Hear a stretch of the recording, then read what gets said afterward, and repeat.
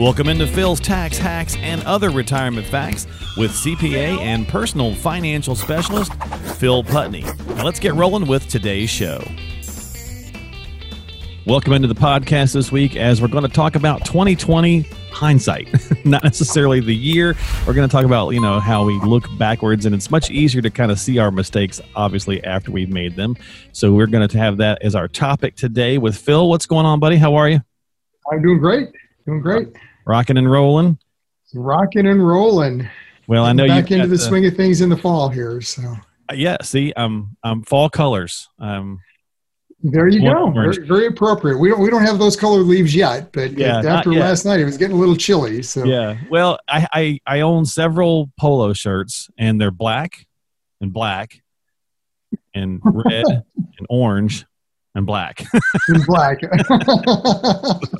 I thought, well, I don't have a lot of diversity there, but I'll change it up a little bit, wear something bright today. My wife always gives me a hard time. You look in my closet, and it's blue and a different shade of blue and stripes, and it's blue, like a lot of blue. So and black. I like black and gray too. It's like, what are you talking about? I have 12 different shades of blue. She's like, it's blue. That's right. I bring home a shirt. It's another blue shirt. Yeah, but this one, I don't have one that's got polka dots. That's right. Yeah. This is a different blue than that blue. Just like I can't see it. Well, I know we've got to get rocking and rolling today, so we're going to keep these kind of short and sweet. You've got a client review coming up, so we're going to jump right in. Like any decision in life, we can sometimes regret or maybe wish we had done things a little bit differently after the fact. So in the financial world, let's do a little rear view mirror. Say that 3 times. Some rear view mirror action here. So maybe people are, it's going to happen, right? So we're 30 days or so away from the election, maybe 35, 40. I don't know. I lost track now. So I think days getting close, that's for sure. Getting close. And so if you're having a bit of, man, I wish I'd have done this in March when the decline happened from the virus, when the big drop happened in March of this year, might you kick yourself again election time if you don't take a little action? Is there something that's worrying you? Kind of make sense? Yep, absolutely. Yeah, it's. It always hindsight's easier, right? You get back to it, it's like, I should have stayed in.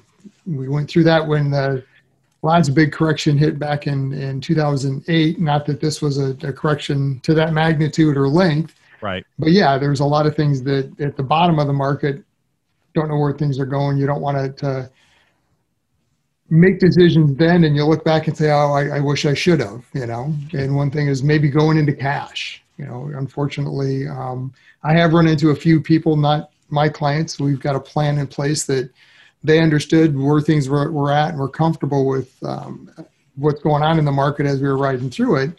Right. But who, these individuals I was speaking with that did, unfortunately, at the bottom, sell and go into cash and haven't been back in since. And now that there's this big run up in the market, now when do you get back in? And there's a lot of conversation about that. People are thinking, because it's just like in 16, if either side wins, the market's going to, implode or explode or whatever the case might be. And so people find themselves saying, well, maybe I should go ahead and make some moves now. Maybe I should take some chips off the table in case there's a big fall. Even if it rebounds, again, your time horizon, maybe that's not the worst idea to ponder, but you should have a conversation with your advisor and say, hey, should we peel a little bit back prior to? Should we stay in? But, what should we do? Yeah, and I'm not a real big fan of making big decisions based on what's going on in a market. To me, bottom line, first of all, you have to have a plan. We talk about this all the time. What is your plan? How does your money position according to that plan to start with? Right. Then maybe look for opportunity. So for us, when we were going through the downturn in March, we do a lot of Roth conversion planning with clients anyways. Yeah. And typically we wait towards the end of the year just so that we can get a better picture of what their year looked like as we're doing conversions. Because unfortunately, in the new tax environment with the latest tax change, we can no longer recharacterize. So once the conversion's done, you're locked in. But for those clients that we know we're going to do a conversion, we did the majority of, or a big piece of at least the conversion back in March when the opportunity was there and the market was down. Well, I think that's a great key word is opportunity. That's how I look at scenarios like that is that shouldn't change your investment strategy at that point. That's the wrong thing. Now we're acting on emotion. It's not based on fact and what's going on. If you've got a plan in place, assets and everything's positioned according to that plan, now when you get some of this volatility, does that fit into the plan? Is this from opportunity? Maybe you had money sitting in the sidelines that you could put in that was in that later bucket for long term. Right. So to me, it's more of an opportunity at that stage. So, well, and it kind of goes hand in hand with number two, and you touched on it a second ago, which is risk. Yep. And a lot of people will say, man, if I would have known how much risk I had or I was exposed to, I might have done something differently. It's an easy fix. Find out how much risk you have. Find out right now, have that analysis done today. And if your advisor hasn't done that with you, I'd be happy to run through that scenario to show you this is the risk in there. Because you don't want to find out at the bottom of the market, or not even the bottom, who knows what's going on, but a downturn in the market to realize I wasn't comfortable there. That was too much risk. That's the wrong time to determine that, because now you're going to jump out potentially. Yep. Because it's too hot, so to speak. You're out. I can't take it.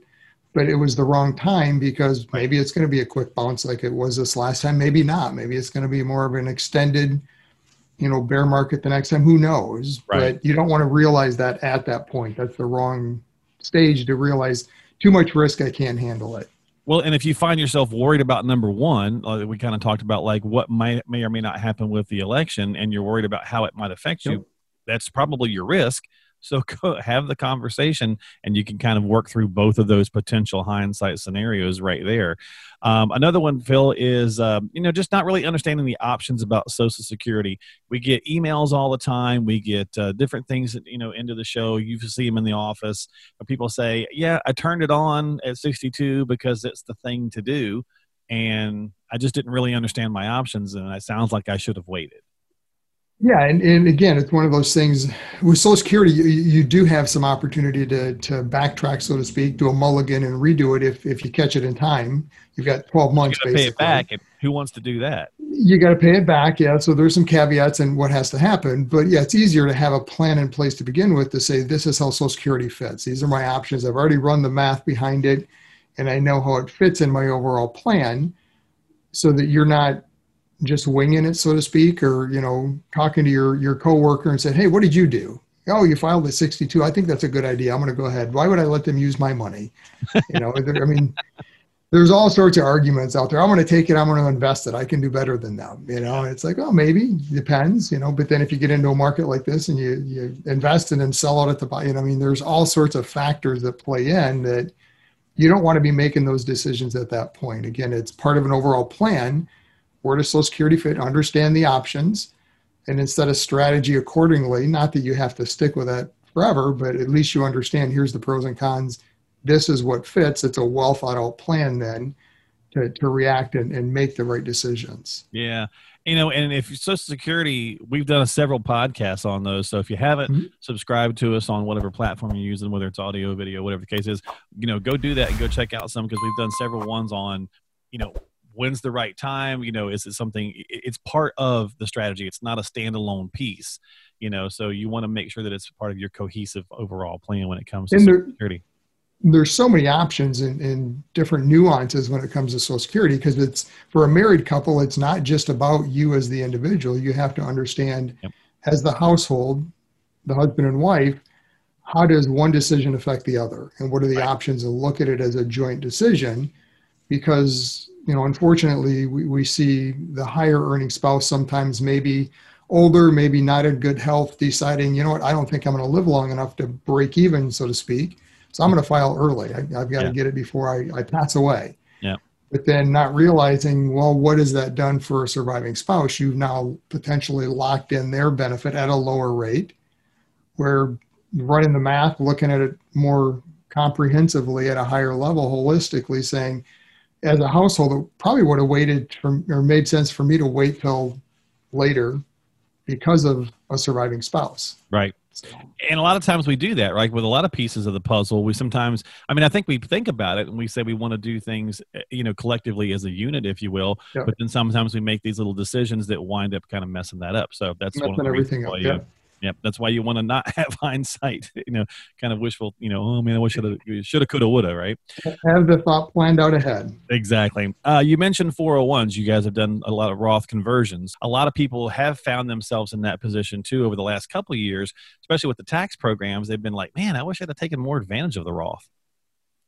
Yeah, and again, it's one of those looking in the rearview mirror. It's easier understanding what you should have maybe done back then, but you can't change where you're at, right? I mean, you're at where you're at. Don't regret past decisions, but look at going forward. Does it make sense? Often somebody in the later part of their career, it might not be the right time to be in contributing to a Roth then, because if they're in the later part of their career, potentially at the higher earning level, maybe they are going to be in a lower bracket in retirement. Maybe not. You've got to, again, analyze it and see.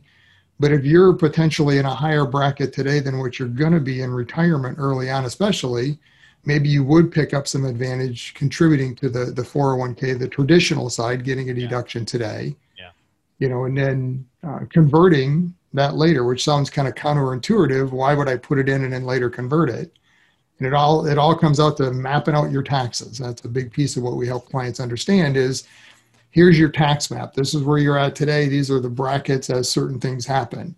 Early retirement, Social Security starts, required minimum distributions, one of the spouse passing, those are all key ages you have to understand or time frames you have to understand what happens to your tax rates. Yeah.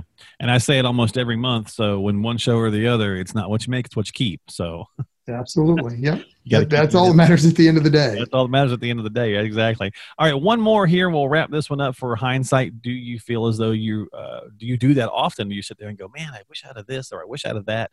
And we all do it, but do you do it a lot with your finances? That's the question there.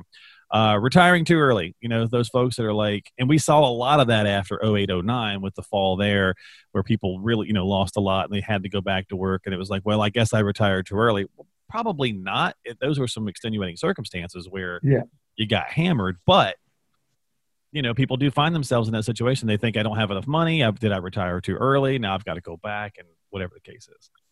And the plan just wasn't maybe set up the right way. Investments, for instance, like in 08, 09, you didn't have an investment strategy set up to account for the fact that we will have these bull and bear market cycles. How are you going to handle that? Right. But the retiring too early, again, there's nothing short of running the math to see, does it make sense? Oftentimes you kind of like the downturn in the market. You don't want to get pushed into a scenario that I'm just fed up with it. I can't take it anymore. I'm going to retire. Right.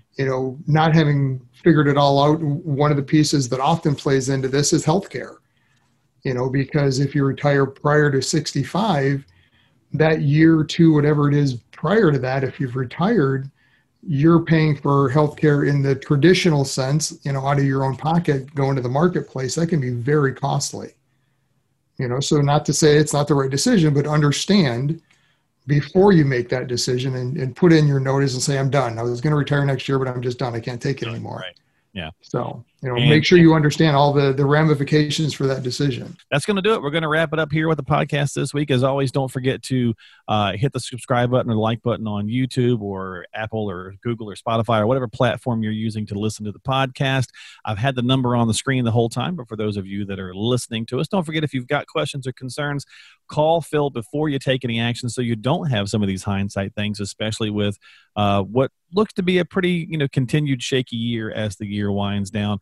248-888-7530 is how you reach out to him. But anyway, reach out to Phil. Check him out online at philstaxhacks.com. That's philstaxhacks.com. And we will talk to you next time here on the podcast.